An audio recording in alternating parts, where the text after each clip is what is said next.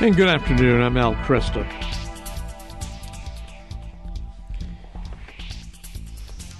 Two of the three most influential Catholic prelates in Europe have advocated publicly in recent months for the Church to change its teaching on the immorality of same-sex acts. In February, you had Cardinal Jean-Claude Hollerich, the Archbishop of Luxembourg, who serves as president of the Commission of the Bishops' Conference of the European Union, and is also Relator General of the Synod on Synodality in Rome, which we'll hear a lot about next year.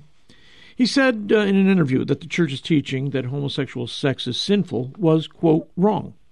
And he argued that, quote, sociological scientific foundations of this teaching is no longer correct, end quote.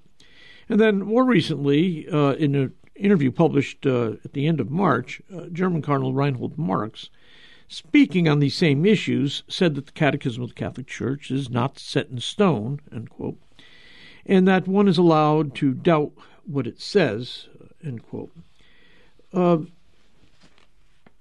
In response, Father Philip Bochanski penned an open letter to Cardinal Hollerich and Marx. Father Bochanski is the executive director of Courage International. This is the apostolate for Catholics experiencing same-sex attraction who want to live chaste lives. Father Bochanski is also the author of The Virtue of Hope, How Confidence in God Can Lead You to Heaven, and also Wisdom of the Desert Fathers and Mothers, Ancient Advice for the Modern World. And Father, it's good to have you back here. Thanks. Oh, thanks, Al. It's great to be back on your show.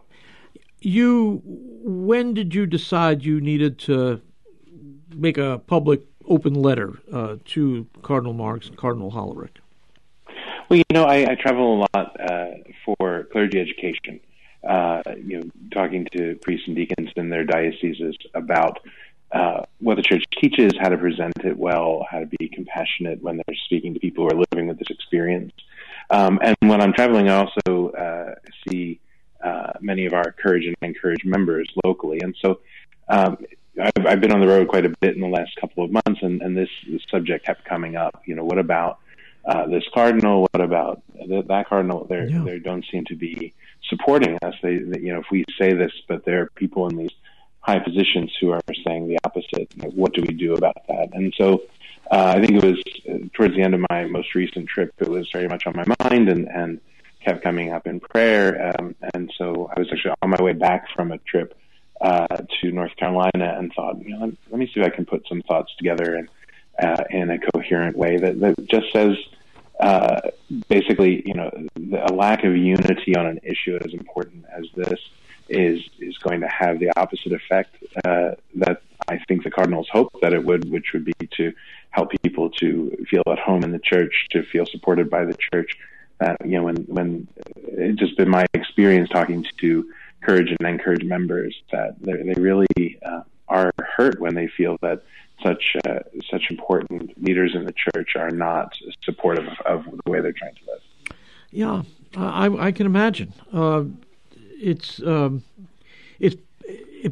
baffling to a lot of people who are asking themselves, these men in highly responsible positions must know that when they won't support people who are same-sex attracted in their effort to live chastely, they must know that this is pulling the rug out from under them. How do you think they would respond to that? Well, I think the kind of justification that I hear when clergy at various levels are not faithful to what the Church teaches is that, well, we want to be welcoming and supportive of people who don't accept the teaching or who aren't ready to live it out, and so we need to either soft pedal it or just stay silent about it.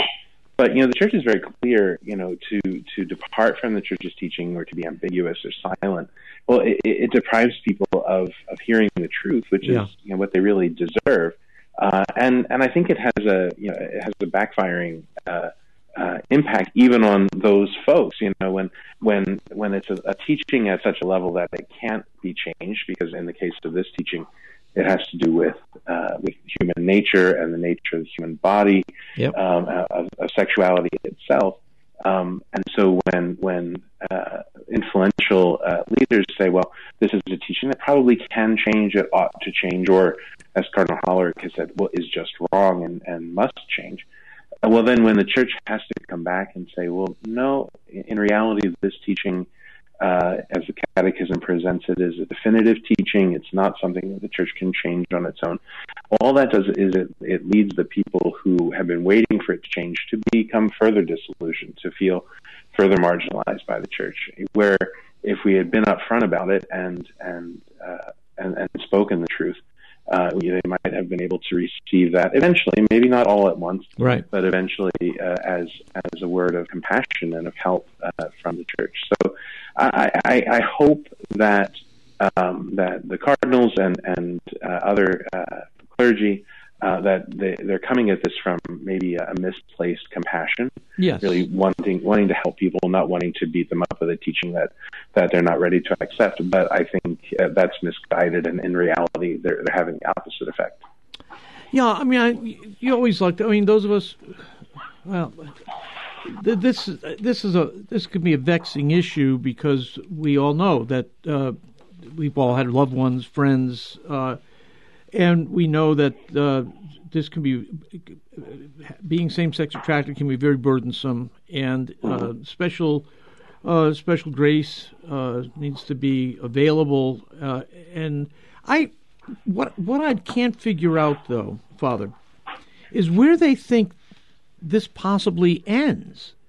I mean, what for the church to change its teaching on something of this sort would require not just a statement that for reasons of compassion we're no longer going to teach that there's a design in the human body, or that human nature, male and female, is created for the procreation of the human race.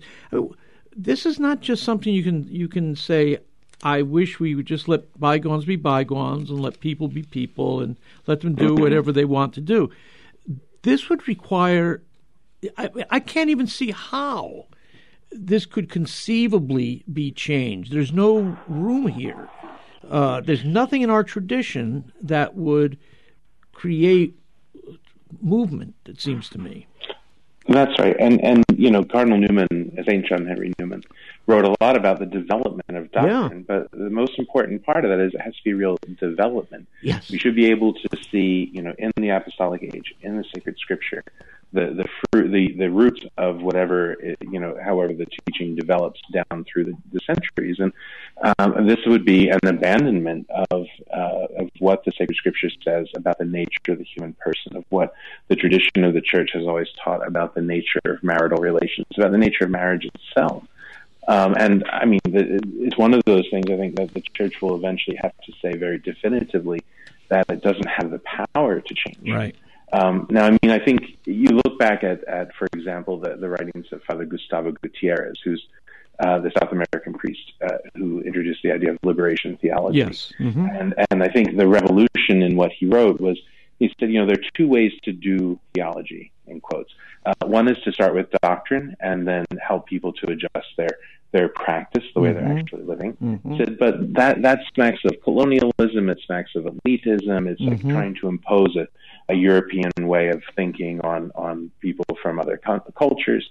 So really what we need to do in our age is to start with praxis, how people are actually living, and then adjust our doctrine to accommodate that. And I think that's what Cardinal Hollerich was getting at when he said the social scientific basis for the teaching is no longer correct. In other words, he says, like others have said before, that starting from an assumption that the scripture is not the word of God inspired by the Holy Spirit, but really the creation of men living in a certain culture at a certain time and place. And if we know more about physiology, or if we know more about sociology or psychology or the way people are living, that we can kind of throw out the scripture and tradition as outdated and replace it with our interpretation of how people are living and feeling today.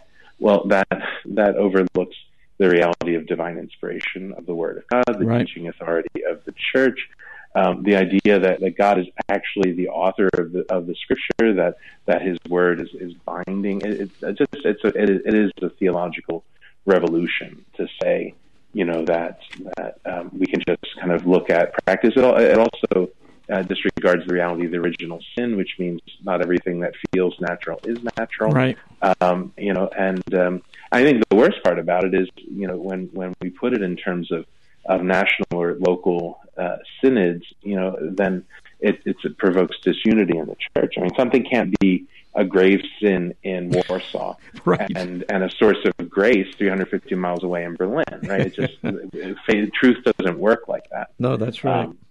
Yeah. I noticed in your open letter, you really focused in on their personal responsibility. A number of your paragraphs begin with the line, "To violate your oath over this teaching would," to violate your oath would also wound. To violate your oath would certainly harm. So you really were focusing in on the oath that those who are ordained to the priesthood take. Tell me a little bit about approaching it that way. Well, the Catechism is translated into lots of languages, and I have to believe that the cardinals are certainly aware of what it says because they keep referring back to it. And the Catechism presents the teaching as founded on the Word of God, consistently taught by the tradition, based on an anthropological fact, and that means that it's an infallible exercise of the ordinary magisterium. And as you mentioned, we all took an oath when we were ordained first deacons and then priests to uphold those teachings and to hold firm to them. So I don't need to argue the teaching with their eminences because right. they know the teaching and they ought to know the level of it.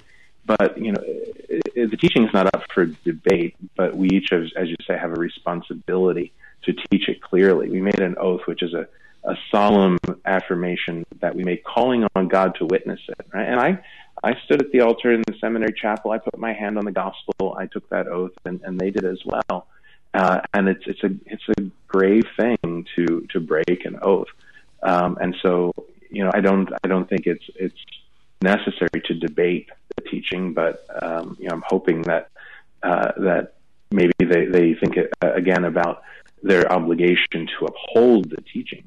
Yeah. We've already said the church really doesn't have the power to change a teaching like this, but if it did, that would be done by an ex cathedra statement of a pope or a solemn definition by an ecumenical council that would say, well, in fact, that we haven't been teaching this clearly up till now, and this is what the teaching is. But it doesn't get changed by an international synod. It doesn't get changed certainly by a national synod, and a teaching isn't changed because this or that prelate says so, no matter how high-ranking they may be. Mm-hmm, mm-hmm.